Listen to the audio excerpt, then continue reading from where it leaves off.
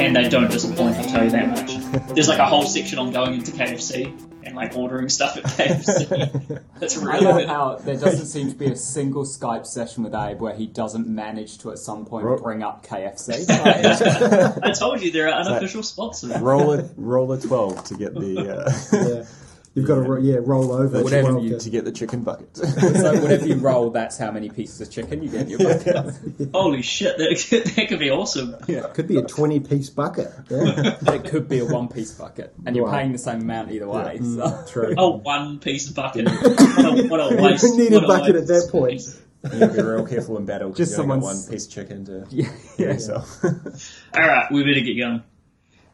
Good afternoon, everyone, and welcome back to another Overcast Gamer Show. You're joined by me as per usual. My name's Abe Foster. It is the 16th of October, 2016. I'm also joined by... Regan Harper. Michael Langdon. Balthazar Valentine. Oh, Mike got in there first. Yeah. He's quick off the ground. Yes, Mike is here for a Balthazar particular hesitated, reason. so I was like, jump in. Get him in. Balthazar, do you want to elaborate why Michael Langdon is here? He's here because he wanted to be, and we like him, and we enjoy his company. No, he's here because this will be my last podcast for a while, for a little over a month, flying off to Japan in 2 days. Nice. 2 days. Very good. The Very countdown good. is real. What's the kind of flight time like on a trip to Japan? Is it like, 7 or 8 hours? 13, 14. Yes. Really? It's a little over 10, yeah. Shit. And that's a I think direct it'll be flight? 11. Do you go straight from... Singapore.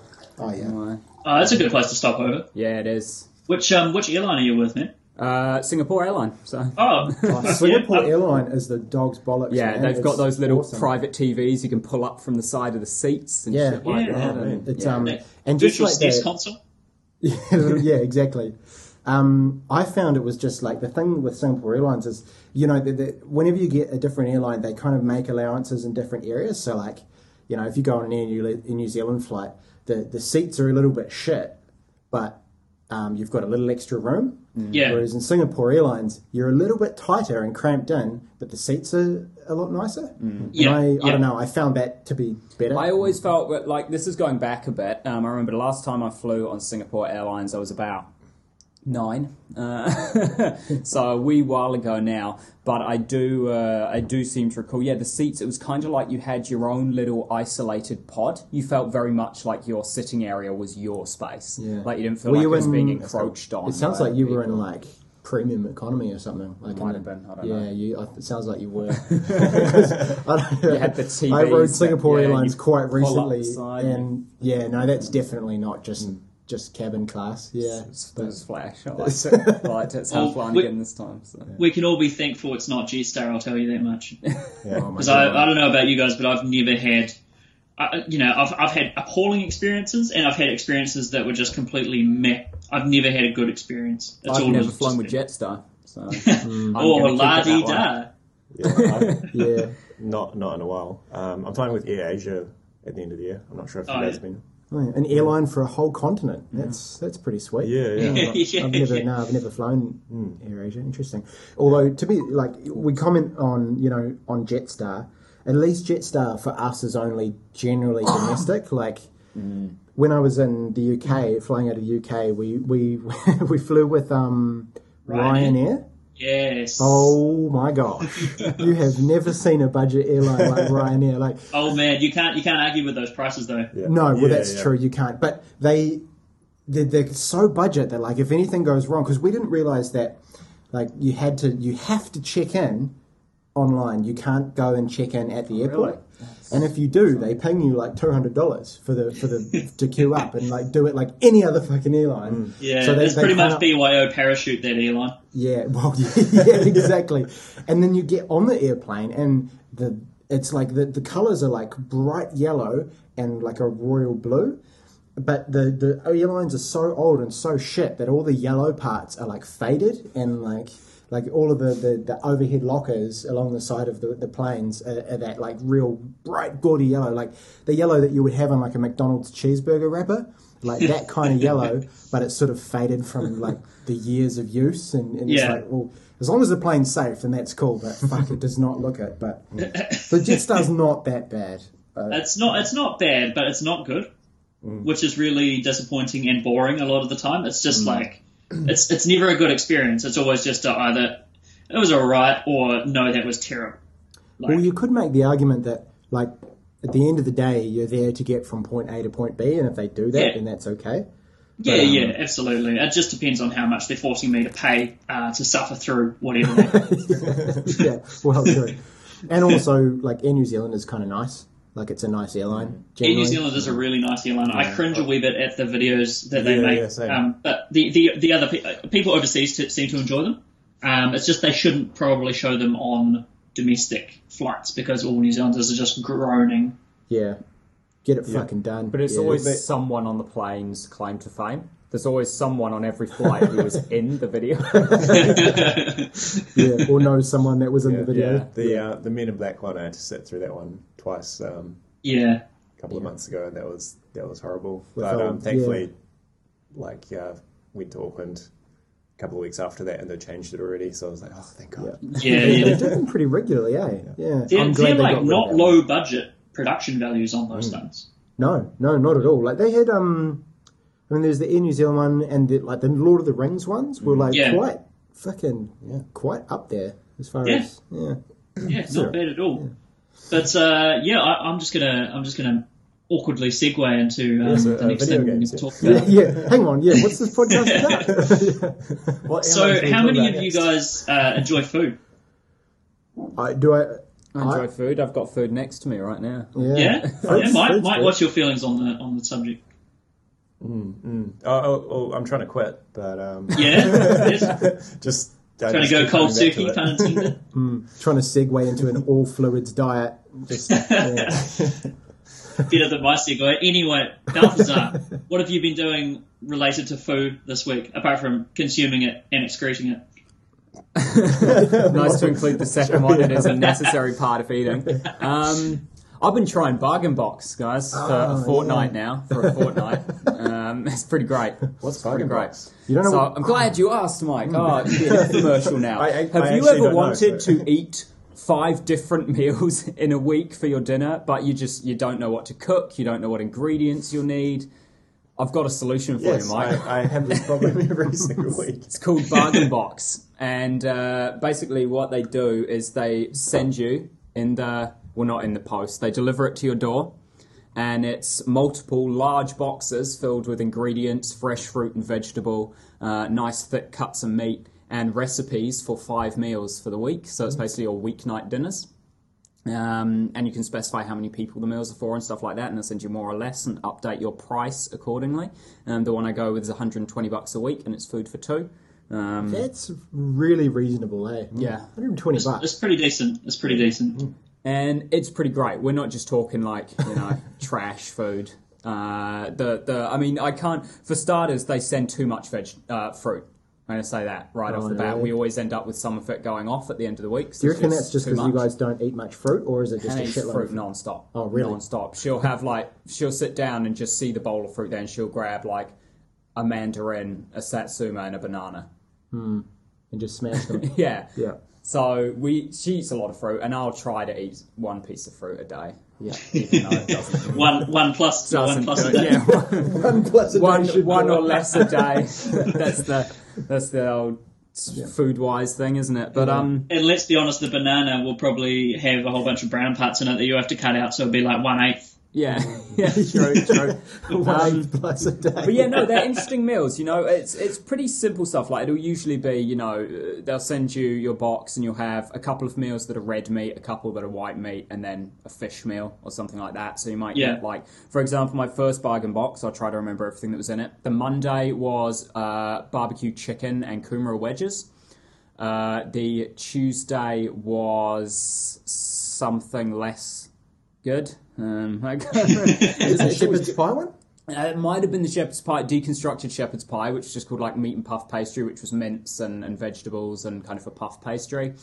I remember, I think Friday was lamb and mint pizza.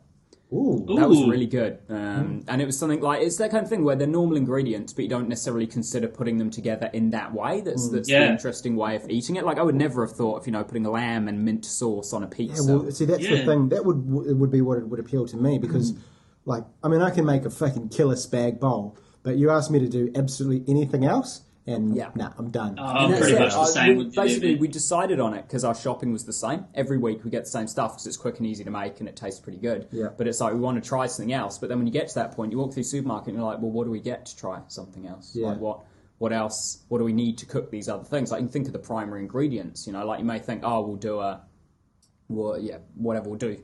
Have a steak. So you get the meat for that. And then you don't think about dressings and sides and stuff. You probably would. To be honest, this is a bad example because there's not much to steak.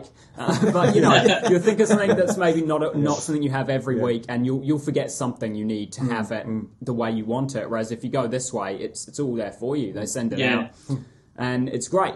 Something happened during the week that meant our meals this week got delayed a bit, so we're actually still going through it, and it's lamb burgers tonight, lamb always seems to be the Friday meal. I always do lamb on Friday. It's a good Kiwi staple, the old lamb. Yeah, big time. It's lamb interesting. and mint pizza sounds like a new twist on an old favourite.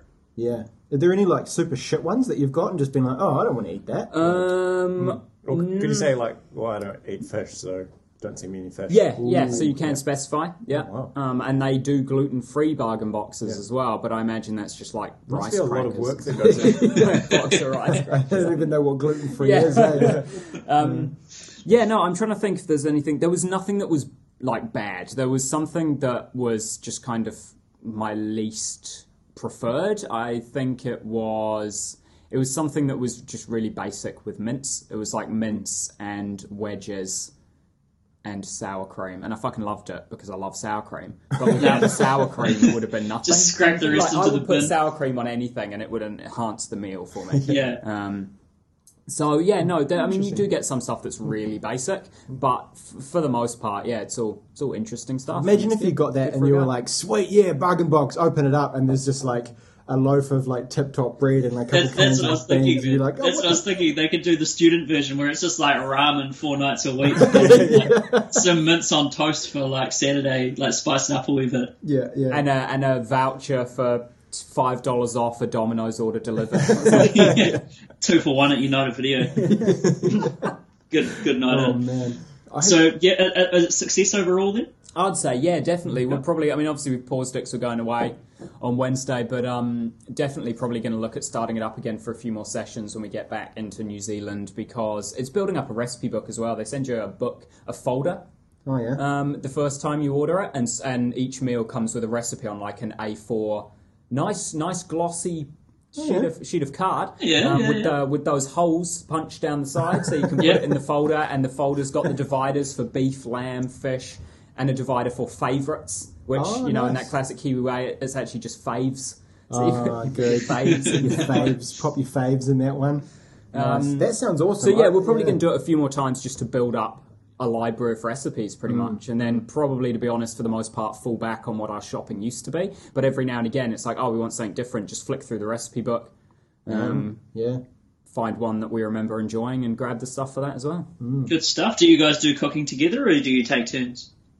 It's mostly Hannah. It's mostly I do the prep, and she does the cooking because I hate waiting around watching things brown. So I do the prep. I cut the meat. I grate the vegetables and everything. I get everything ready, and then she can do the just standing in the kitchen watching it cook. That's kind of my problem. I don't like cooking that much either. I just get bored. I just get so bored immediately. Just And I figure it's a good division of work, because while the cooking part is the longer part, it's also the part... it is the part where everything could go horribly wrong, but in my mind, the cooking part is also the part where you don't do anything. You put it in and you watch it, and when it's ready to take out, you take it out. Kind of thing. The preparation is the part that takes a while. of actually doing something for a while rather than just standing there looking at it. Like, I've done the cooking part several times. Sounds to me like you're just trying to take more credit than what's due.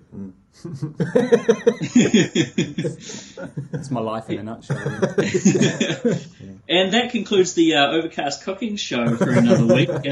Cooking and airline show. Yeah, cooking and airline critique show. Next week, airline cooking. What's the deal with that? All right, let's get into what we've been playing. Balthazar.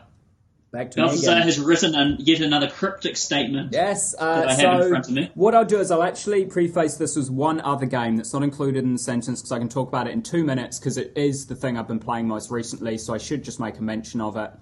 There's been a Halloween update for Overwatch. That's the mention of it. I've been playing it a lot because there's been a Halloween update, so there's new skins, a new brawl. They made over a couple of the maps, putting Halloween decorations and thick layers of fog everywhere and stuff like that. Cool. I've heard it's cropped up on my radar as well, and people are quite excited about it. It's fun. Yeah. Is it? So it's not a new map. It's just a. No, it's a makeover of. So there's a new brawl, which is an entirely new game type. It's like a PvE. It's 4 people in a team against waves of AI zombie robots and a couple of boss waves that come out, where it's like heroes with health bars, and you've got to it's kind of like Borderlands style, really, where they've got like their bullet spongy a bit. And then other than that, just makeovers of all the. Well, not all the maps, but some of the existing maps. Yeah. Speaking of Overwatch, did you see the thing that came out this week about the guy who really dug the character Winston, the big ape, the gorilla, and he set up a control scheme involving conducting electric currents through bananas, and he's been playing Overwatch using a whole bunch of bananas. What? Really? Oh yeah. You can watch a video and he's just touching all these different bananas and he's like getting kill streaks on Overwatch. That sounds amazing. I'll definitely check that out. It's pretty cool. We'll have to find that and put a link in the description or something. Yeah. I'll do that. Wow, that's incredible. It's quite cool. It's like the person who beat Dark Souls using Rock Band. Oh yeah, using the drums and the guitars. Yeah. Crazy. So other than that, that's just kind of been my weekend that's just been. So that cryptic sentence is kind of the 4 games I was dabbling in over the fortnight. Okay, so I'll read out the sentence. Yeah. So the sentence that I have in front of me here says, Balthazar dismembers the grind while crossing off the days to Japan and grabbing balls. Now, I'm not sure if this is just some sort of crass bedroom etiquette. Yeah. Are we talking about multiple games? So I've been playing 4 games. Oh, and Jesus. There is one hint for each game. So there'll be dismembers, grind. It's Animal Crossing is the only thing I can think of for cross. So you got cross is, I had to bold italic it because the word is crossing. But it's like cross is the word that's a hint. And I'll tell you what, that's the hardest one because that's referring to the game as how it's meant to be, the title's meant to be pronounced, rather than how most people would look at it and pronounce it. Jesus. Wow, that's... So let's start with, go ahead. You guys throw out your guesses for what's there. I think Destiny is one of them, with the grind. I'm afraid you're wrong, Mike. Final Fantasy? Yeah. So Regan's got one. The old... I got props this time. Oh, wow. So you guys can basically... great for conducive for an veto. audio podcast. Yeah. Final Fantasy 14, boom. Just pretty much the same old, doing the grind, doing the raids. Though, big news. Yeah. Big news, new expansion, Stormblood, announced yesterday. Oh, wow. Looks very Eastern themed and mountain temples and shit. Is that because I saw the trailer for that and it didn't give a whole lot away about like story or anything. Is that usually what they're like? They're just like, here are 2 people fighting on a mountain. It's a teaser, not a trailer kind of thing. It's like, so the way and I think it's the way I described it as well when I saw it, is because a lot of people are up in arms saying, how do people say this trailer looks good? There's no gameplay. So how do you know? And my argument to that is, it's Final Fantasy 14. It's the second expansion. You know how it plays. You don't need to see gameplay. We know exactly how it's going to play. What I look at the trailer for is I want to see the aesthetic of the new area, like the themes and the general, visual impact of the new areas. And that teaser gave that to me. I looked at it and I was like, cool, so this is the general theme they're going for with the new expansion. And I dig it. I think it looks like it's going to be a fun area to explore. So. Okay. Cool, we got Final Fantasy 14. So we got Grind. What was the rest of it? It says Balthazar dismembers the grind while crossing. I've got an idea for that one. Off the days to Japan and grabbing balls. Cross isn't Street Fighter Cross Tekken, is it? It's not. No. Ah, damn. You're on the right track though. It is something where the case it's an X. And so you might look at it and read it as being an X, but it's actually meant to be pronounced cross. Right, yeah, because that is the correct X on the PlayStation controller is actually cross. Yeah. Yeah. Oh, really? Yeah, because X on the Xbox that's X. Like Xbox owns that. That's the S. So interesting. Okay. Yeah. Blow my mind there. Well, apparently it's because I read a thing and it was like X is meant to be like sort of like cross is meant to be like the cancel button. Circle is meant to be in confirm button. Exactly. Yeah. They were swapped Hannah around. has a Japanese Vita, and when you're obviously the games bought in New Zealand play in the normal control scheme, but actually navigating the menu, selecting things, you have to press circle and X. Back.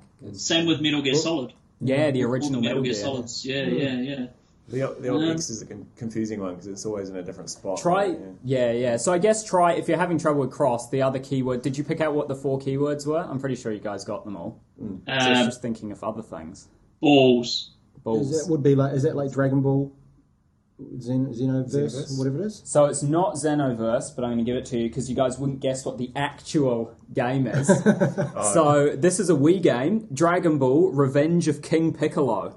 Oh, that's an old school one. It's fucking fantastic. It's a side-scrolling beat-em-up where you play as Kid Goku, and it's fun. It's fun as balls. The tagline on the case here is, "There was a time when Goku had a great life."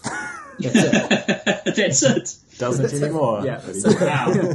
Ever since he married Chi-Chi, everything went down. It's all turned to shite. So it's been good fun. I haven't made a lot of progress yet, but it's just funny playing a Wii game. Yeah. You know, like it's a side-scrolling game. So basically, you hold the Wiimote sideways.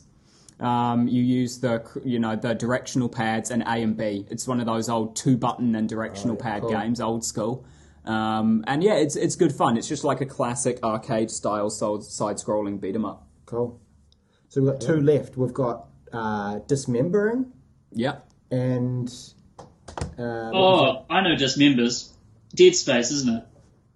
Dead Space, yes. So Abe's got Dead Space. We were talking about it earlier on this week or last week.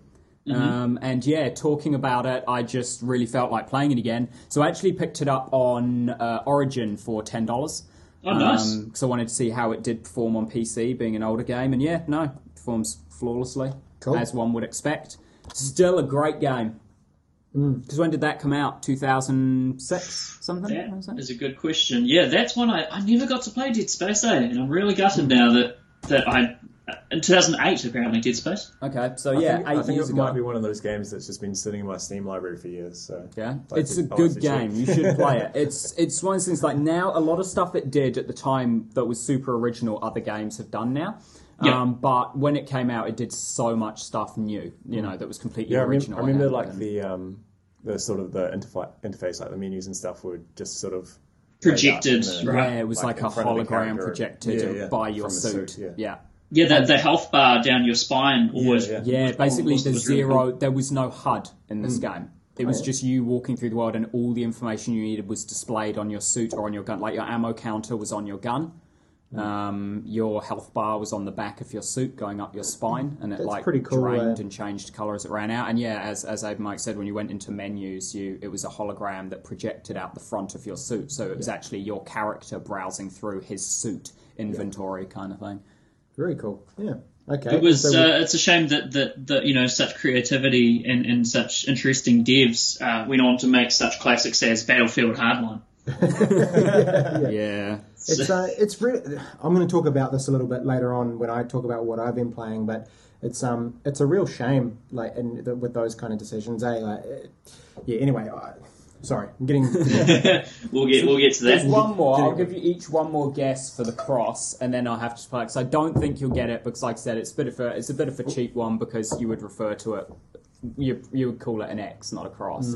I just couldn't fit an X into a sentence. I'm just trying to think of games that have X in the title. I can only think XCOM, but that's not going to be called CrossCom. Yeah, that's correct. I'm pretty sure that is XCOM. Jack X, which was... You've been playing Jack X. I have not been playing Jack X. Is it Exoblade? Exoblade. I mean, Xenoblade? Exo? I don't know. We're all a bit lost there with Exo. It's clearly not I've Exoblade. not been playing Exoblade. Excellent, okay. Mega Man X. No. Dead air. Come on, mate. Come on. Lay it on us. If only you had committed to Xenoblade. Oh, I said it though. Xenoblade Chronicles Cross. I never finished it, so I jumped back into it and immediately fell in love again, like straight away. Honestly, I'll admit, part of it is because my what do they call it? The gamepad with the screen on it was dead, so I had to play without that, which is the fast travel system. So if you bring up the map on that screen and then teleport from that screen. So because it was dead, I had to just run through the world like a, pleb. Couldn't teleport. So I hopped in my mech and took off into the sky and flew towards my objective and was just immediately like, fuck, this game is so cool. Yeah. Just flying over these landscapes with these giant, like, floating, detached mountainscapes and things in the sky and weaving between enemies that are massive and much stronger than me as they one-shot my party members that are lagging behind me a little bit. Like, I was going to say, the first part of that description sounded a lot like No Man's Sky. Yeah, flying detached mountainscapes. Yeah, but yeah, no, loving it again. I stand by everything I said about it last year, and it was definitely my RPG of the year last year by far, and I would vote it again this year if I could, but I can't. So, no. So what does the cross refer to? Because it's usually mixed with another game, right, when that happens? Yeah, so it's because they're Japanese, and they do what they want. Yeah, I just thought of another game with X in it. Resident Evil Code Veronica X. Oh, yeah, that's a good one. I still don't know what the X was, but... I did try the Resident Evil HD, like the PS4 free PS Plus game. Oh, yeah. Played it for about an hour, and then got incredibly depressed that they took all the good voice lines out of it. They redid them all. So such classics as Blood, I hope it's not Chris's blood. They changed that line to... just like, oh, it's blood. I hope Chris is okay. Like voiced normally. And also they removed the line, you were almost a Jill sandwich. And just swapped that one to, if I'd been any later, you'd be flat as a sandwich. And I'm like, no, you removed all the like really shittily translated lines. And so it was after the sandwich line that I just stopped and never went back to it. So I was like, no, they got rid of the classic Resident Evil voice lines. They should have the option to like keep the original. Yeah. So I quit because I realised it wasn't an HD upgrade, of Resident Evil. They redid the game, and I didn't like that. I just wanted to play the shitty original one again. Yeah. I like the way it looked, but I still feel like it hasn't aged very well.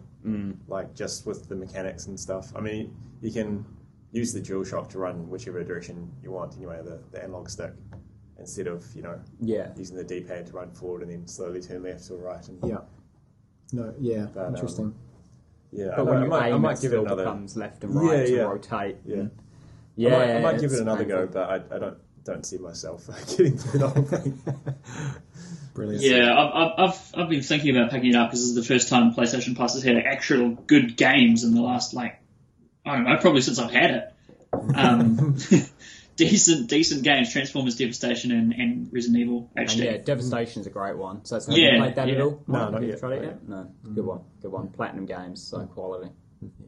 Anyway, I think we'll move on to you, Regan. Yeah, has anyone... I didn't even bother coming up with a cryptic line for mine. No, it's pretty blatant, this one. I mean, it's pretty clear what I've been playing. Mafia 3. Have any of you guys tried it yet? Or just been watching your Let's Plays, overcastgamer.com. Yeah. Abe, did you pick up Regan's little mistake in that video? In which part 1 or part 2? Part 2. No, I didn't actually. When he became incredibly racist. Oh, come on! Now. I don't think it was. He was calling the main character Lincoln Franklin. Oh, nice one. A couple of times it happens. Bit of a GTA conditioning. I didn't even know. I came in today to do the podcast, and Mike had pointed out, and I was like, "Fuck, did that happen?" Awfully embarrassing. No, they're very similar names. So. Yeah, Franklin, Lincoln, and relatively similar characters, really. Oh, you better watch yourself, boy. Now, Rick, what do you think of Mafia 3, man?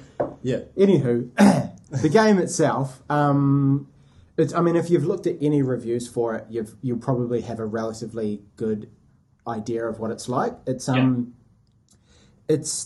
are so many good parts about it that you think, man, they I guess the way I would sum it up is that they had a really good vision. And when they all sat down around a table at the beginning of it to go, oh, here's what we want this game to be like, they had a fucking solid idea of what they wanted it to be like. But then the corporates came in their suits and said it's got to be done by this date. So I feel like they just kind of had all of these roadmaps and timelines, and they only got halfway along a lot of them. So it feels like they kind of cut corners, and a lot of it's just sort of unfinished. So, for example, the things that are really good are like the first half hour, or like if you watch the first episode of that Let's Play. Yeah. Awesome. Like the introduction of the game is amazing, and the way that they tell the story and the characters are all pretty cool, and the time and the place and the setting. Yeah, the documentary style they have interwoven into that was really, really cool. Yeah. I found it fantastic. Yeah, absolutely. That storytelling style, the way they're kind of chopping and changing through the characters, doing it kind of retrospectively. The music's awesome. The city's awesome. That stuff is all really cool. But then it's once you get past that introduction section, you get into a really repetitive cycle of the same sort of things over and over again. Right. You have to go and you have to take over a particular area. You've got to take over the rackets, and then you have to assign that area to one of your kind of underbosses. And it's the same thing in each area with slightly different kind of, rationale for doing so. For example, you go into one of the areas and there's like a construction guy, and he's got it's a front for a criminal business so they can launder money, right? Right. So then you go out and you find out where his men are, and to do so you've got to interrogate a few people. Then once you know where they are, you've got to go to those places and take out key targets. And then after you've taken out the key targets, you then have to go and blow up kind of the things that are like generating the money. So you take down like a construction site, for example. And then at that point, that lures that particular boss out of his cave, wherever he happens to be hiding, and then you can go and kill him. So, and then you go to the next area, and it might not be like a construction racket, it might be like the dock workers union or something like that. And so you do the same process of like going and do it, you go find these people, and then they tell you where these things are, you blow those things up, and then that lures the boss out. But they just kind of justify it in slightly different ways. So, it's just a little bit repetitive, and kind of like they just went, okay, we've built this world, we need to fill it with content. What's the quickest and easiest way to do that? Let's just do this, and it's going to get it done. Yeah, and then you're interspersed with some cool missions. So usually the last ones in those kind of process where you have to go in and get that boss are really sweet, like they're good fun. But even now, them are still they follow a blueprint where you find out where that person is, you go in and you catch them, and they're a little bit more fun, and then you have to escape that area, and there's cool story bits in there that are quite gritty and really fun, but it's just that repetition that just, it just gets a bit boring. Right. Which is, and it's a real shame, because you can see that, like, if they had been given maybe like an extra 6 months or a year or something to like really delve into each of those areas and make them unique, it could have been amazing. Yeah, I did see that, like, just when you're running around and stuff, the world building looks masterful, really, like close or coming up on Grand Theft Auto in ways. It is and it isn't. So the actual city itself is beautiful, and the world is great, but then there's little bits and pieces that kind of break things down, like in GTA, if you're driving at a person and you honk your horn, They go, oh shit, and they get out of your way. Yeah. You can be right behind someone in Mafia 3 and fucking beep, beep, beep, beep, beep, beep, and they take no notice. So things like that, like where the people just don't quite seem to be as aware of their surroundings. The AI is just so stupid.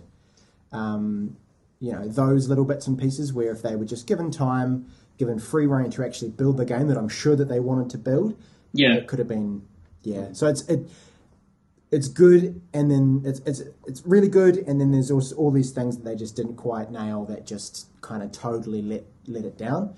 And that leads me into thinking, like, it's that kind of trade-off between, like, the people in the suits wanting them to get it out quickly so that they can make some money off this IP that they've got, and the developers who really want to make a good game and are doing their best to get there within those time constraints. And that's always the way, man. So obviously Take-Two owns 2K, and 2K are the publishers of Mafia. Hangar 13 were the developers, right? Yes, correct. Yeah. So Hangar 13, as far as I know, haven't done a huge amount of stuff. This isn't the same devs as Mafia 1 and 2. Yeah, I think Hangar 13 were a 2K like in-house squad that they built. Right. So they and Mafia 3, as far as I know, was their first big project. So they created this development house under that banner, and they were given Mafia 3 and said go for gold. Right. But yeah, it's just interesting when you think about when you put them up against someone like CD Projekt Red or Rockstar, where they just go, you know what, we don't like, at the end of the day, we're going to make X amount of money off this game, regardless of when we put it out. We might as well just wait until it's done. Yeah. They don't have to reach a certain financial quarter or anything. Yeah, exactly. But I mean, I don't know anything about, like, let's be fair, I don't know too much about the game industry and what drives those kind of decisions, but that would be my guess.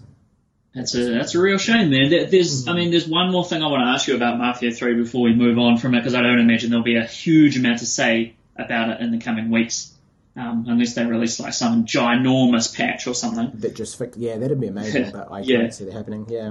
But I just wanted to ask you about, because this is an element that I've never really seen in games before, maybe just because we haven't really had any that touch on the subject kind of thing. But the idea that you are a black guy, in New Bordeaux in a very, interesting time in American history kind of thing. Like it's like what is it, mid 1960s, 1970s? Civil rights movement. Civil rights movement, exactly, yeah. So the idea that you are playing like a black dude running around the Bible Belt, essentially. Yeah. And the just inherent like racism that comes from that. Like I've heard there's areas in the game where you'll go and people just like slag you off and stuff, and like drop the N-bomb left, right, and center, and like how's that? Sort of? It's quite interesting. Like it, there absolutely is. Like there'll be bars and things that you'll go into, and the owner will just come around from the till and be like, get out, just get out of my establishment, So there's absolutely things like that, and it's and some parts of town you'll just be heading through and you'll have people just slagging you off, and there's a heightened police presence as well. So if you see the police, then these little indicators pop up to show you that these guys have got their eyes on you, kind of thing. There's that sort of in your face stuff, and then there's other things like just on one of the radio stations. There's almost like a sort of a white supremacist guy that runs one of the radio stations, and so he does like talkback radio where he's very pro like whites and these kind of things, and so I mean I think it's quite cool that they've just been loyal to that stuff and haven't kind of sugarcoated it, and it definitely certainly gives you a sense of what it must have been like, and I guess that's all part of their world building as well, is that like they've taken actual events that happened at that time, like things that were happening in Vietnam, civil rights movement and that kind of thing, and they'll occasionally crop up on the radio, or they might be on like a TV as you walk past. So those kind of things are really cool. But I think they treat it really well. It's interesting because in those open world games, or in video games in general, the idea is to make the player feel happy and want to inhabit this world, where like all the civilians and all that sort of stuff, you're essentially God, like the player is God. Whereas in this, it sounds like everyone's just horrible and like slagging you off and stuff like that. It reminds me of, The Witcher 3 as per usual, where you're going through places and everyone's just like, oh, Witcher, no, get out of here, you're an awful person kind of thing. Like that doesn't happen too often in video games where they sort of try and detract you from wanting to inhabit these spaces, which I think is a really interesting thing to apply to a video game. It happens quite prominently in Deus Ex: Mankind Divided as well. You're heavily augmented, and you're in a city in Prague where they hate orgs and they're trying to make it a natural city again. So it's the same thing. You walk into a bar and they'll be like, get out, what are you doing, you're not allowed in here. And just areas like basically every street, it's, the whole main open street and then this tiny little side section, and there's just a sign pointing saying orgs walk down this tiny little dirty side section of the street and everyone else walks down the main part kind of thing. So it's certainly, there's been a couple of games recently where they've put you in the shoes of the oppressed, basically. And been like, you still have to be the hero, but nobody will respect you for it, kind of thing. Yeah, I think it's kind of good because, we're getting into some pretty, meta shit here, but, it's kind of like, I feel like, as games as an art form, they should have license to be able to, treat topics like that well. And it really just kind of reflects back on, I guess, how shit our own world is, and I think that's the beauty of those kind of games is, as I've been playing Mafia, there've been moments where things will come up that are quite poignant, and I go, well, shit, this was happening back in the 60s, and it's still happening today. Definitely. So I guess it's, in some ways it's really cool that they can be, they can be touching and making us think about those kind of things. In like a respectful way as well. Yeah, absolutely. So it's it's not an awful game. I'll say that. It's not terrible. Like, it does have technical glitches and things like that. Yeah. And hopefully a lot of that stuff will be patched out. And it's not awful, but it's the disappointing part about it is that it had a lot of potential that just wasn't met, I suppose. Yeah. Yeah. Just some of it isn't quite as polished and fleshed out as it could have been. Yeah, absolutely. Yeah. All right. Well, that's Mafia 3. Reckon you're going to have a review for that one, or just the Let's Plays? I'm thinking I will do a review as soon as I can get enough time to actually finish the game. Yeah. I feel like I'm starting to get through it, so I should have it done. Hopefully soon. So keep an eye on the site, and we'll make sure that we get that on social media and things. So if you're keen on seeing that, definitely check out the old social platforms. Nice one. We're on Twitter, Facebook, YouTube, all that good stuff. Yep. We'll go on to you, Mike, because I haven't actually been playing too much these last 2 weeks. Unfortunately, it's been crunch time in my work, so I've been well swept off my feet. So what have you been playing, man? Well, I've been playing a couple of space games. I'm trying to remember them all. So I'll start with No Man's Sky because I kind of want to get that off my chest. Oh, here we go. All right, hang on. Let me get the popcorn. Yeah. Have you been playing this recently? I think I was chatting with Abe. It might have been. I stopped playing about a week ago. But because I stopped playing about a month ago as well because I just got absolutely stuck. They sort of stranded me in the solar system. It was sort of a progression issue where you're supposed to get the recipe for antimatter, so you can craft the fuel to go to another system. But I never got that recipe, so I was just stuck in this second system. Yeah. Just wandering around. So I stopped playing it until they fixed it. Then I noticed that they a couple of weeks ago that they actually brought out a new patch. So I was like, I'll jump back in. Yep. See if because it sounded like they did fix some progression issues. So I was like, cool. Jumped back in, played it for a bit, but still stuck. Still no recipe.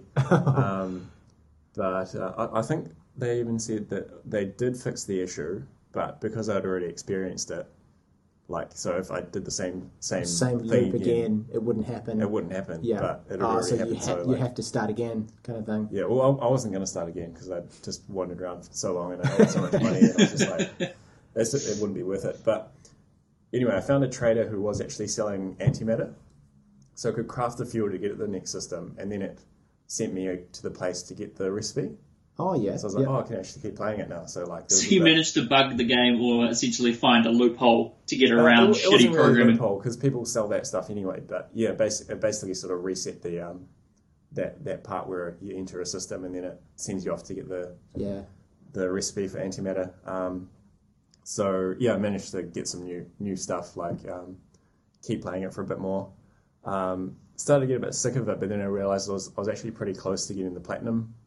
Medal. So which is always a thing for Mike. That's just another like carrot on a stick, which is pretty close. So I'll grind it out for another few more hours. So there were a couple of things I had to do for that. I won't go into them too much, but one of them was just the warping like 60 times. Oh yeah. So you got to spend ages like collecting resources, and then it takes ages to warp each time anyway, it takes like a minute. Yeah. You're just like an hour of just warping. It's all bad, man. It's all bad. Yeah.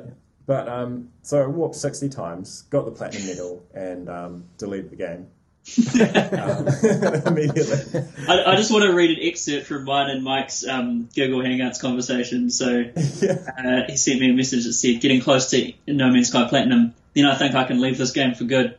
And it said, "Jesus, Mike, it must be only you and Sean Murray playing now, but you won't be able to see each other." He said, "Yeah, I was so close to giving it up a couple of weeks ago when I finally got past my progression issue. Then could actually do stuff, so I kept playing it. Now I need to warp 10 more times to get the platinum. Figured I might as well." And then, it goes on, him talking about warping 60 times, me just face palming, talking about getting the platinum, and I was trying to figure out why. And then we started talking about Alien Isolation, and the conversation got a lot more interesting. Moved on. The platinum deleted. And he's like, "Deleted? What?" But yeah, like, so a couple of issues with that game. I warped 60 times, and it took fucking ages. But only made it about 10% of the way towards the center of the galaxy. Wow. So I think there were ways you could create shortcuts, and like I had a pretty far upgraded like warp drive or whatever it is. So I was warping a fair way each time, but like there's no way I was gonna like keep playing it, especially after getting platinum.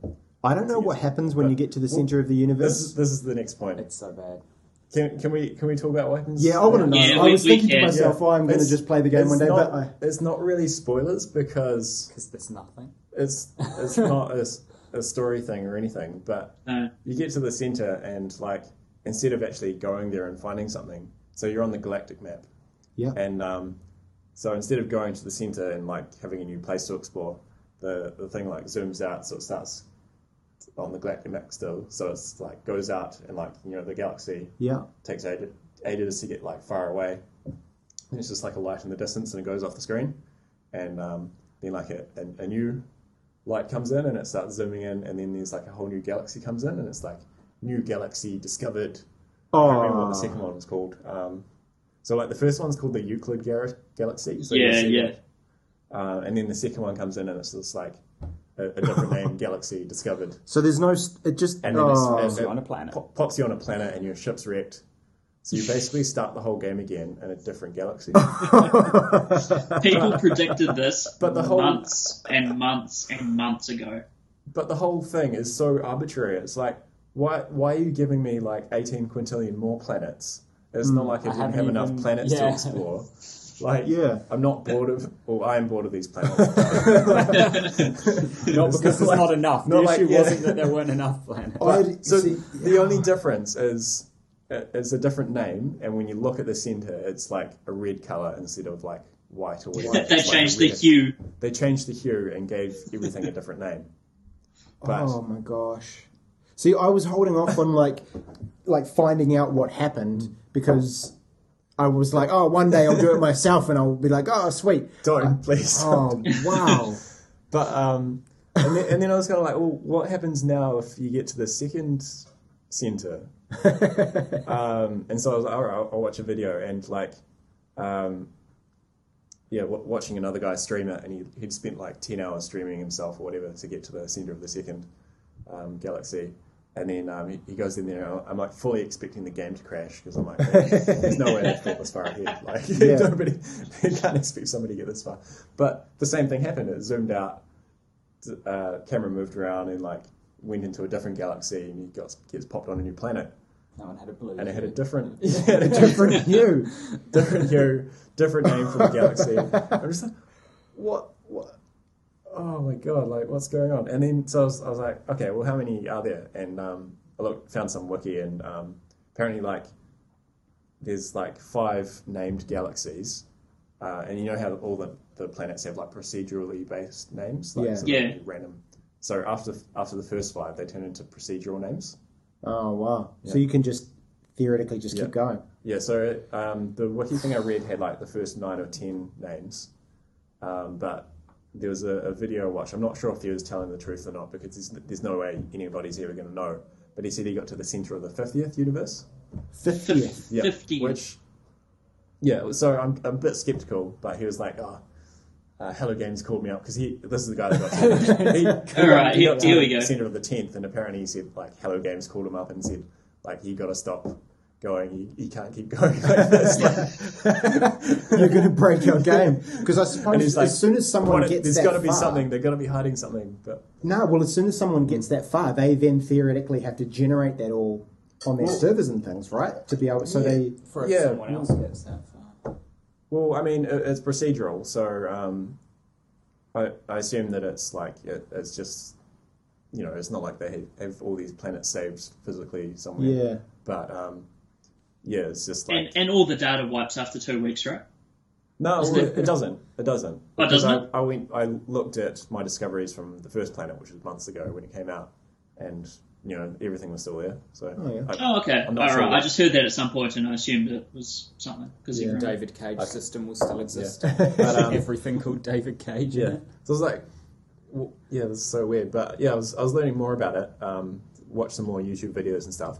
But so much shit. So like, I'm going to say a couple of things that Sean Murray said about the game when he's advertising it. So, completely open universe. You can go wherever you want.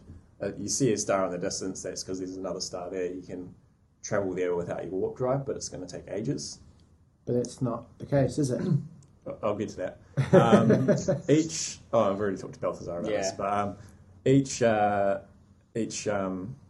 the planets, they're all rotating around the sun. Each planet rotates on its axis. If you've got a moon, it's going to go around the planet. Yeah. What else? Was that about it? He said something about different elements on planets causing different light refractions in the sky. Right. Oh, yeah, like each planet having an atmosphere. Yeah, exactly. Maybe. Yeah. Sort of, but yeah. And so, each planet's sort of got its own natural day and night cycle that. But yeah, how many of those things do you think were actually true? 0. None of them. Abe? I'll say 1. 1. Yeah, Regan's right here. None of them. None of them. Which one would you say is true, Abe? I thought any star you saw you could go there, it'd just take ages. I thought that was actually true. Nope. This is one thing that I wanted to know. It was like, can you actually fly into the sun? So I got my warp drive and I pointed towards the sun. I went for about 5 or 10 minutes and then things started to get a bit weird, and I was like, the sun's not getting any closer or any bigger. It could be that it's just really far away, and that it's actually massive, because of course it would be. But yeah, turned back and there was something weird with the planets, like they were just flashing in and out of existence. So I was like, whatever. Keep going. But there's a YouTube video of a guy who I think he spent like 6 hours maybe trying to go in towards the center of the sun, and things got weird. Really? Basically, I think there is a technical reason for it.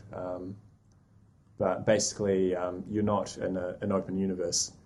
Each solar system is its own, basically level. Yeah. So the planets are popped there, and then the sun's not actually there. It's just like it's a skybox. Yeah. So right. So you got the level, and then you've got just what's basically a background, which is just a picture which is static almost. Yeah. So no matter how long you take flying towards even the closest star, you'll never actually get there. Yeah. I think the planets will get further away, but because he got so far out of where he's supposed to be, the game started getting real glitchy. So the dashboard from his spaceship just disappeared. So he's missing the front of his spaceship. Just a man flying through space. And then ships would spawn and they're all zigzagging like crazy. And then somehow he ended up walking in space beneath the space station, like out of a spaceship, but he's just like in space. Yeah, just not where he's supposed to be. Yeah, real messed up. I guess it just continues to add to the absolute farce that was No Man's Sky, really, wasn't it? Didn't it? Then getting to the planets, so they don't actually. Yeah, of course they're not moving around the sun because there is no sun. Yeah, but they don't even rotate. They sit there. It's all static. They're all static. Yeah, so they're all sitting in the same spot. They don't rotate. The illusion is when you're on a planet, the sun moves around the outside of the skybox. Oh, yeah. And that creates the day and night cycle. Yeah. So there is at least a day and night cycle, but they're not rotating around the sun. Yeah, but it's not as true as he said it was. They're not rotating on their own axis. Yeah. Wow. And then, so you'll sit on a planet and, there's a moon there, but it will always be in the same place. It's not, if you sit there for hours and hours. It's not going to move.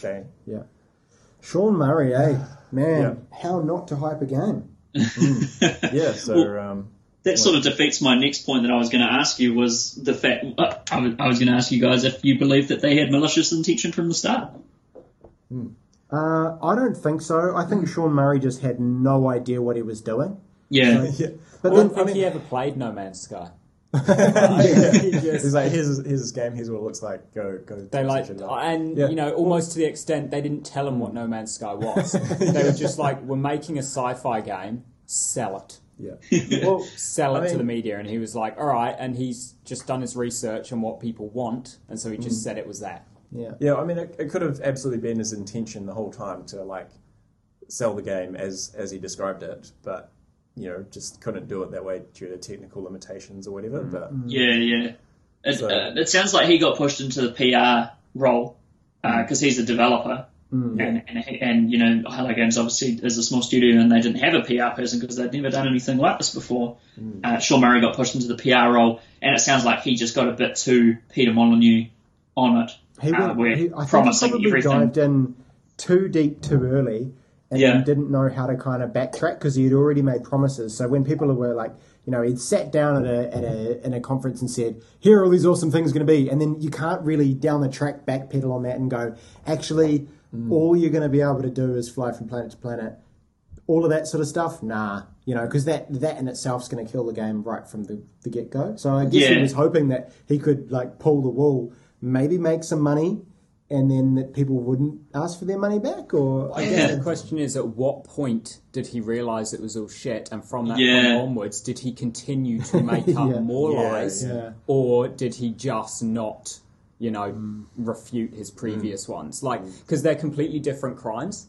Did he just not correct himself earlier, or was there a point where he knew it was all shit, but then continued to make up more things that would not be in the game? Because that's a much worse crime than just not saying, sorry guys, I've made a mistake, the game's not going to be as big as I led you to believe. Yeah. Or if they knew what it was going to be and then he still went out and was like, will you see your friends? Yes. There's also the fact that their office were flooded December last year, I believe, and that could have had some sort of toll. Maybe they were planning this big, grandiose, ambitious game, and they had it, quite well done, or at least somewhat an alpha or something like that. And then this flood just buggered it all up, kind of thing, and they had to try and scramble, for whatever they could. Maybe. Well, I kind of get the feeling that they had a lot more development period after that flood than before. Yeah. That was in 2014, wasn't it? Yeah, it was a long time ago. Probably it wasn't last December. A couple of Decembers ago, yeah. Yeah. Well, when Sony started taking an interest, I think they were probably given, a lot more time, but at the same time, a release window or, deadlines, obviously, because they're working with Sony. So, I don't know, we can speculate till the cows come home, but I'm looking forward to the first bit of talk from them. Once we hear from the company, what is it going to be? Here's our next game we're making. It's interesting though. It certainly, it drove sales. Not necessarily No Man's Sky sales when everyone realised it was shit. I know I'm not the only person who, when they saw how shit No Man's Sky was, bought Elite Dangerous. because we wanted a game close to what No Man's Sky said it was. Yeah. Like, it drove sales of open world sci-fi games because when it came out and wasn't what people wanted, people looked for what they wanted and found it elsewhere. So it drove sales in general everywhere across the board, really. Crazy. But, Oh, well, we haven't talked about No Man's Sky for a while. yeah. So that's, I feel like I can at least leave it behind now. So had my rant. Good work, man. Good work. You've had closure. We can send it off for its space burial or whatever you're giving it. I'm looking at it now. It's just sitting on my shelf covered in dust. I uninstalled it and deleted it off my PC like the other week, so there's nothing. There's no evidence. Erase all traces. I've only got the trophies as evidence. But, after that, you said I was playing Alien Isolation. Yep. Fucking awesome game. Oh my So god. Like, just absolutely love that game. Just amazing everything. Like the space station you're on, Sevastopol, so well done. Like they could have made it really sort of like basic and really generic, where you're on a space station, everything is probably going to feel the same. It's not rotating; it's just a skyball. But it's got so many different parts, and they all feel different. Like you're in the medical facility, and there's you can just tell there's all the beds and all the medical equipment everywhere, and then you go somewhere else, and this is sort of like the transport station, and it's got the whole conveyor belts for your baggage and everything like that. Just an amazing and scary as well. Like that's the thing I love about the game. Very scary, terrifying with the alien coming after you, but that's not the only thing you're contending with. Like you've got the androids and like other survivors, and then the space station itself just falling apart. Like you walk into a room and it'll just explode, and you're just like, Jesus Christ! So incredible. Have you played? You guys all played it through? I've only played it on the live stream that we did, the launch live stream. I finished it. I finished it. Yeah, I'd say the alien for me wasn't the scariest part. The scariest part was those fucking those Joes walking around. Joes, There's just this one point for me where I came out of a vent. I checked that it was clear beforehand. There was nothing there. I come out, I turn around to close the vent door again, turn back around, he's right there in my face going, "May I help you?" And it just kills me, and I'm like, oh God. Yeah. Because, there was kind of like mass-reduced androids, and you kind of think that might be a bit more of a generic enemy, but they can be quite hard to kill. Yeah.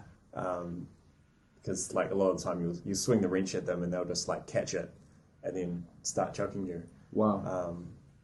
And so, that could be a bit rough, but what was I going to say? Alien as well, you can hear it like in the vents wherever you go. It just sounds like I mean, I can appreciate that the world looks good and things, but it sounds so scary. Like, what? You gotta like that kind of thing, like just being on edge and real amazing. One thing with the Alien is just a really good AI, I think, because it doesn't follow a path or anything.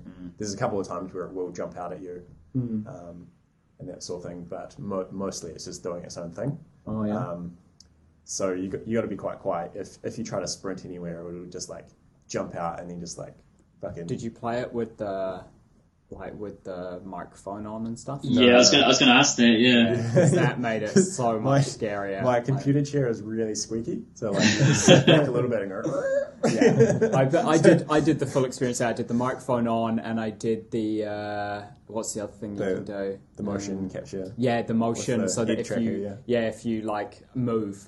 Like if you're hiding in a locker, and then you like basically so that it can hear the objective tracker as well. So of course you've got to bring up your objective tracker, and it's like a map, and it like has a blip on it with where the thing is, and you can turn a setting so that the alien can like hear. Because when you pick it up and like turn it on, it's like click clack, like makes a whirring sound and stuff. You can set all this shit so the alien hears and sees everything, and it's got like you said, it's adaptive AI. So if it adapts between deaths. So, for example, let's say you run, it's chasing you, you hide under a desk, and it sees you, it kills you it remembers that it caught you and killed you under a desk. So if you run and hide back under that same desk later, even if it didn't see you, it will walk up and check under that desk because it knows that's your go-to hiding spot. It's a hard game. Yeah. It's terrifying. One thing that I noticed is later on in the game you get the flamethrower, and it's afraid of fire, and so just blast it to keep it away from me. But there was a point where I see it starts coming towards me, and I just pull out the flamethrower, and it just immediately slows down. It just immediately sort of stops because it knows it knows it knows what this is. That's really cool. Yeah, so amazing. Sega's returned to form on that one, although they were the publisher, not the dev, but still, it's got their name attached to it, and it's not complete arse. Yeah. So, but had a lot of fun with it, especially messing around with the other survivors. So one of the things you do is you can craft a noisemaker, which is like a little device. Just you throw it. It's sort of like a grenade, but it just makes a buzzing, kind of annoying noise. So you get some survivors that are trying to hide, or they're camping out in a spot with all their guns, and you got to get through them. So you just throw the noisemaker into the middle of them, and then the fucking alien hears it and jumps out of a vent and runs around and kills them all. But I did a bit of more of a dick move, which was had to kind of laugh. Where if I get through this locked door, and there's this guy in a room all off to the corner hiding, and he's sort of crying. Because he's so afraid and just all the shit going on by himself in this room hiding, and there's a locker next to him, and I just seen on one of the loading screens that you can smack a wall with a wrench to create a distraction or to create noise. Yeah. So it's smacked the wall next to him, and then went and hid in the locker next. And then a few seconds later, the alien comes into the room and is just mauls the guy. And I'm just sitting in the locker watching this all. And then the alien runs off, and I'm just I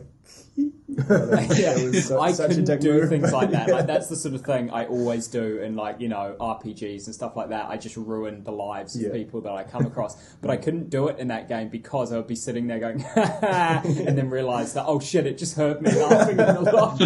And then it would open the locker and rip me up. So I was like, I've just got it. I can't do anything. Alien's perspective on that would just be turn around and go, what was that?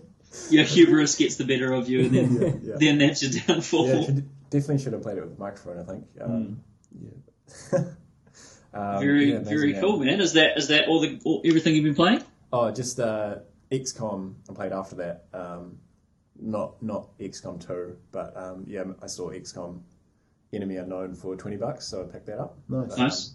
Real fun. You guys played those games? No.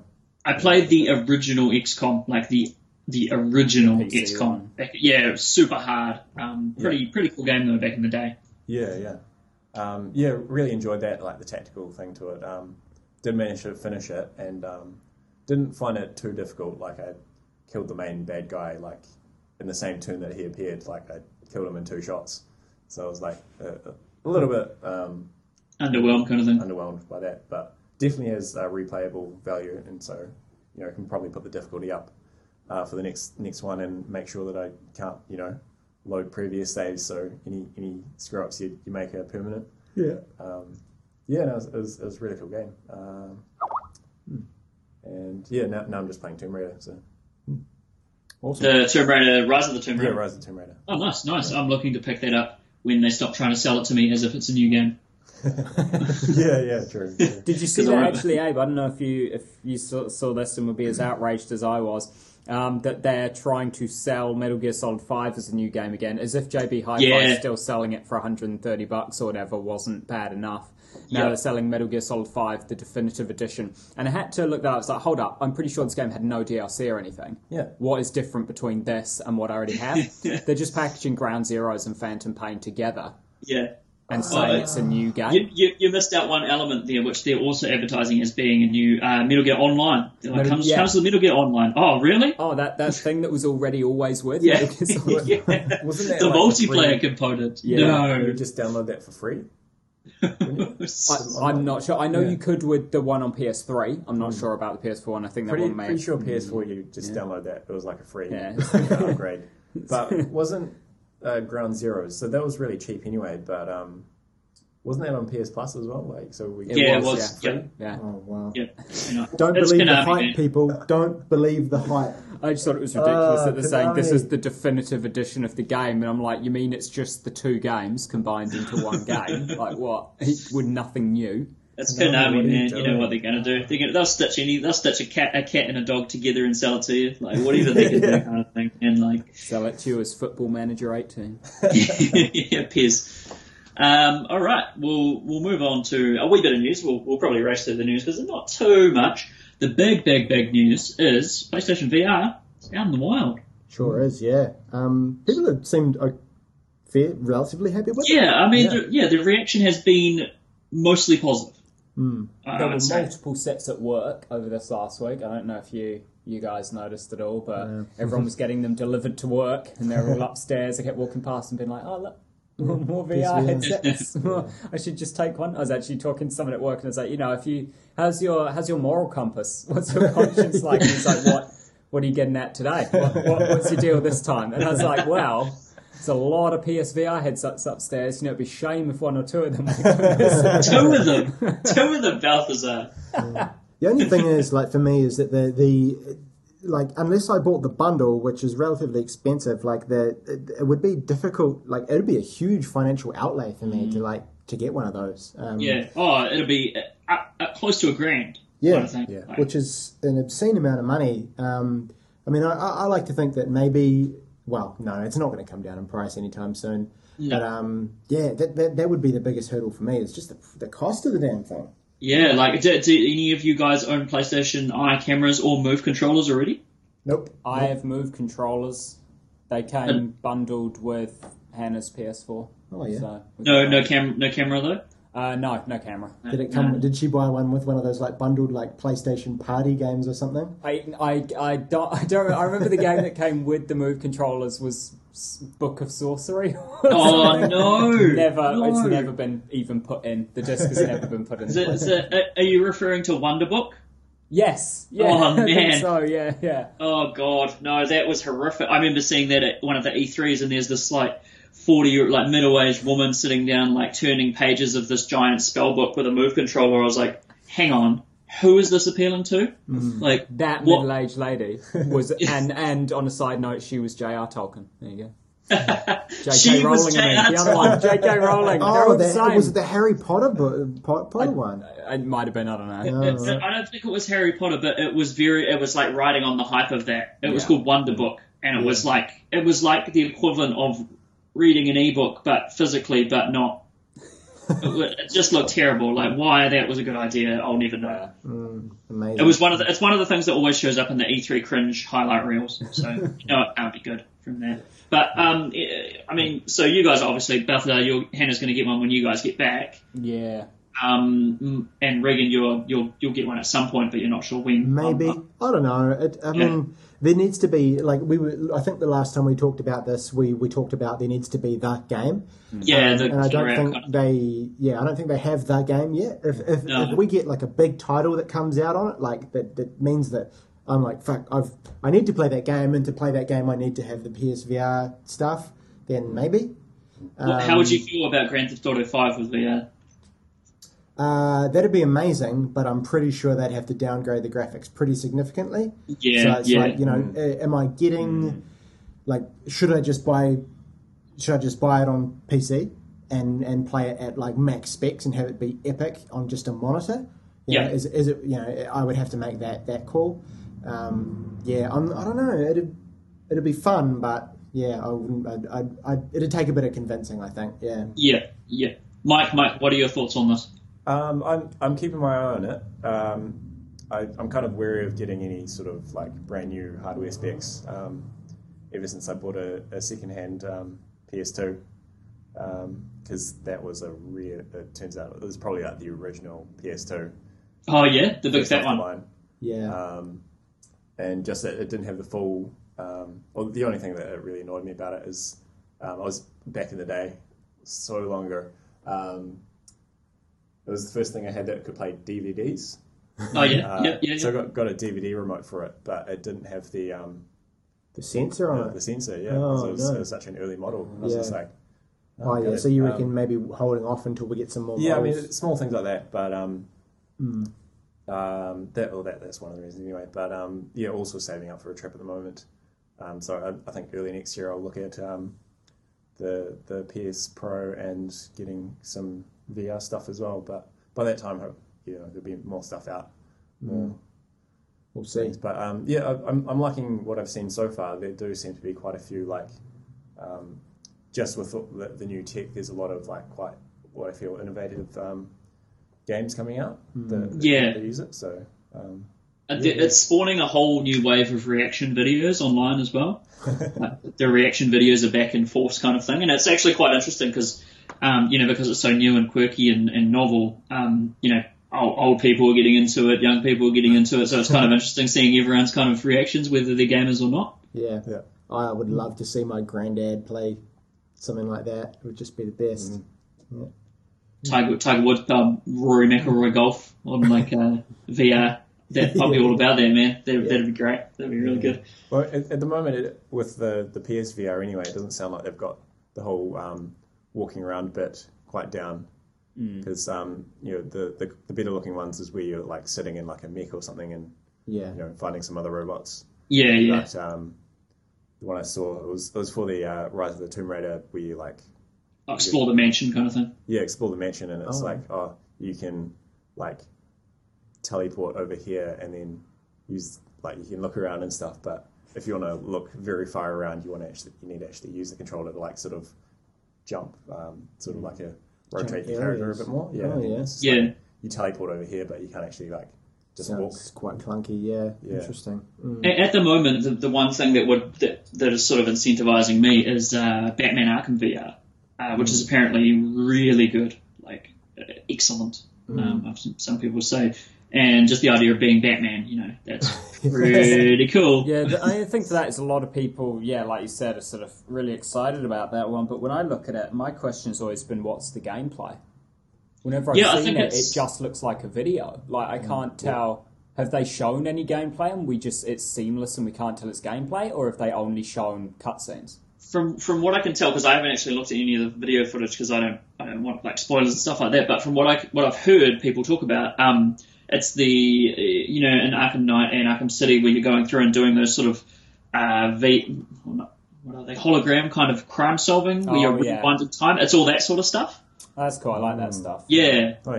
So there's a major death at the start of a Batman VR or whatever, and you're going through and trying to figure it out, kind of thing, using that sort of technology, which I think sounds pretty cool to me. I'd rather get a Bruce Wayne VR game personally.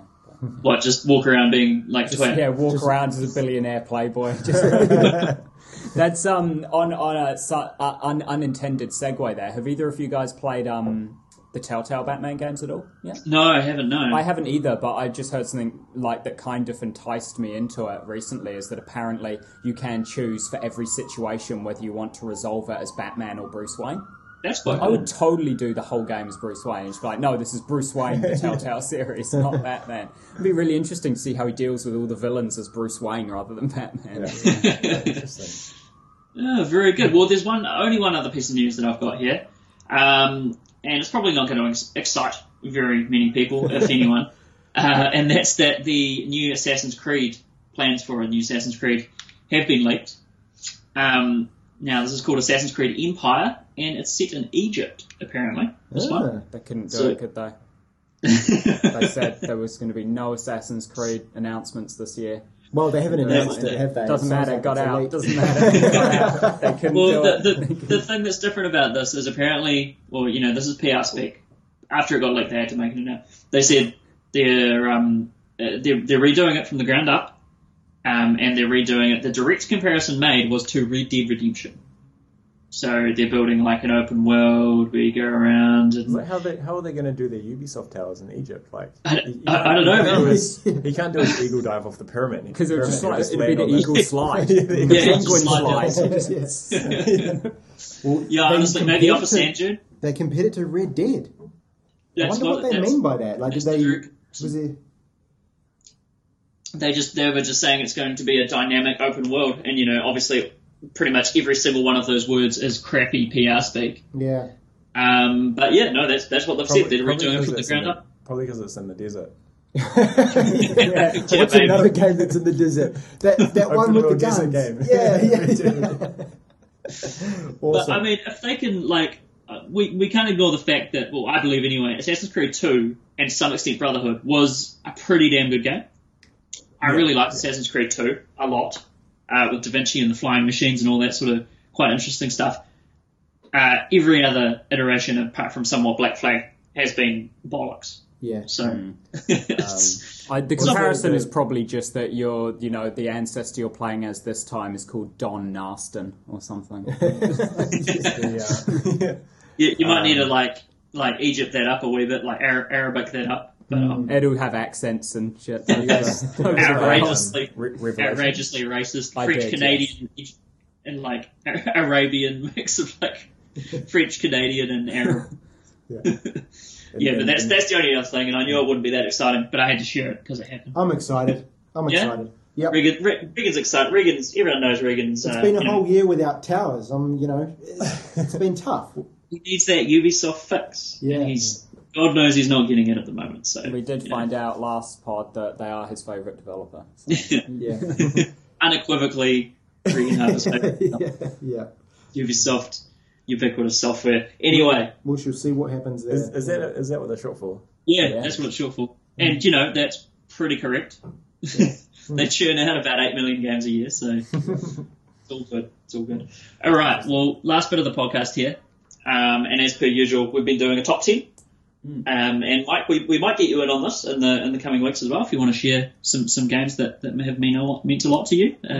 Should have framed your way of being, so to speak. Yeah, definitely. But it's my turn this week, so I think I'll delve into a pretty obvious one, The Last of Us.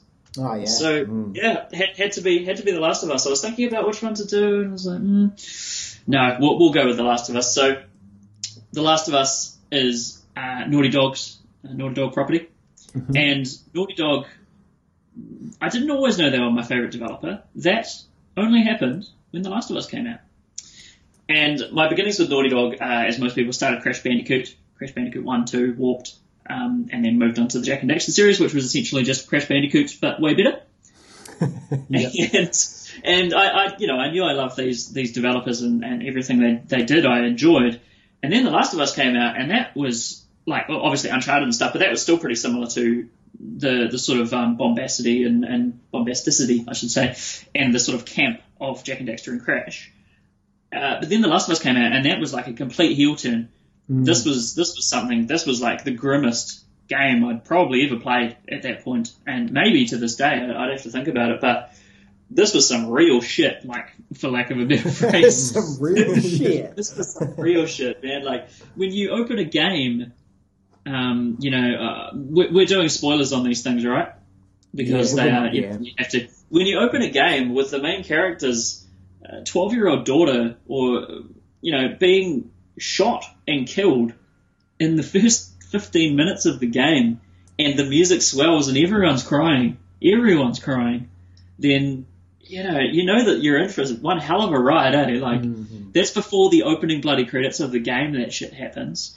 And then you jump in and it's 20 years later, and then it turns into sort of a Half-Life 2-esque City 17, where you're just walking past and seeing people being executed and seeing what's become of this Children of Men-like world, and sort of how the virus and things have taken hold and created, almost like racist type things in the world, making people, the infected are treated essentially like, lower class citizens, or the people who have just been infected, the other infected, are treated like, monsters, as they are. But when you get into the combat in this game, holy shit, guys! Like, even unarmed, when you choke someone out in this game, you feel bad when you do that. You see the life drain from this guy's eyes, and you see, like, depending if you've got into a scuffle with him before, you see like blood drip down and sort of like fork lightning type shapes down his face while you're like choking him out, and he's struggling and he's flailing his arms around and stuff, and you can hear him choking on his own blood, holy hell, like this is some rough shit. And you know, when you eventually get a gun and you shoot someone, one bullet is like pretty much all you really need. Yeah. 1 or 2 bullets and they're down. Like as you mentioned, and you know, with Red Dead Redemption last time, Regan, like the bullet impact in this game is phenomenal. Like you feel every bullet, and that's kind of cool, I think, because it sort of plays into, I guess, that sort of scarceness of all the resources and things as well. You know, you want to make sure that those bullets feel real because you've got like 2 of them, and you've got to like get through this series of awful situations with just a couple. You know, I think that's all of those kind of little considerations, I think, is what made that game awesome. Yeah, like this shit is made by the people who made Crash and Jack and Daxter. Like you go into this expecting something like that, and you're presented with one of the most cruel, unforgiving worlds you've ever seen in a video game. You know, that has a serious impact on you, kind of thing. And you know, I feel that the story, every element of this game is just so polished and so well told. And it's got that sort of environmental storytelling as well as having a solid plot and a solid narrative. It's got, you know, you just look around and you can tell what's gone on here. Like you can tell the past of this place. And I think that's just something incredibly special that I hadn't encountered in a video game to that extent before I played The Last of Us. I think we can all agree it was a pretty top-notch game. Yeah, absolutely. Alrighty, well that probably just about wraps us up for another 2 weeks, I would say. Anyone else got anything else they want to jam in here before we close off? No, I think we're good. Good luck to Balthazar on his travels. Yeah, absolutely. I'm hoping for some Japanese style updates. Yeah, don't eat any awful airplane food. I like airplane food. Watch your back and Shijuku Junction. Yeah, make sure those are cooked through properly. Yeah. Come bring us back every single Yakuza game, please. Yeah, So play all those. I'll try to become an honorary member while I'm over there. I'll seek them out. Green tea flavoured Kit Kats. Yeah. Those games do look pretty good, by the way. I want to play flavoured condoms out of vending machines. That can't be a thing. They're called Kit Sacks. That's amazing. Wow. Amazing. What a magical place. Yeah. But yeah, anyway, Balthazar will be back in 2 podcasts' time, but he will have Mr. Michael Langdon taking his place in the meantime. So, in the next 2 weeks, take care of yourselves out there, and we'll see you again in a fortnight. Cheers, guys. Bye-bye. Bye. Bye.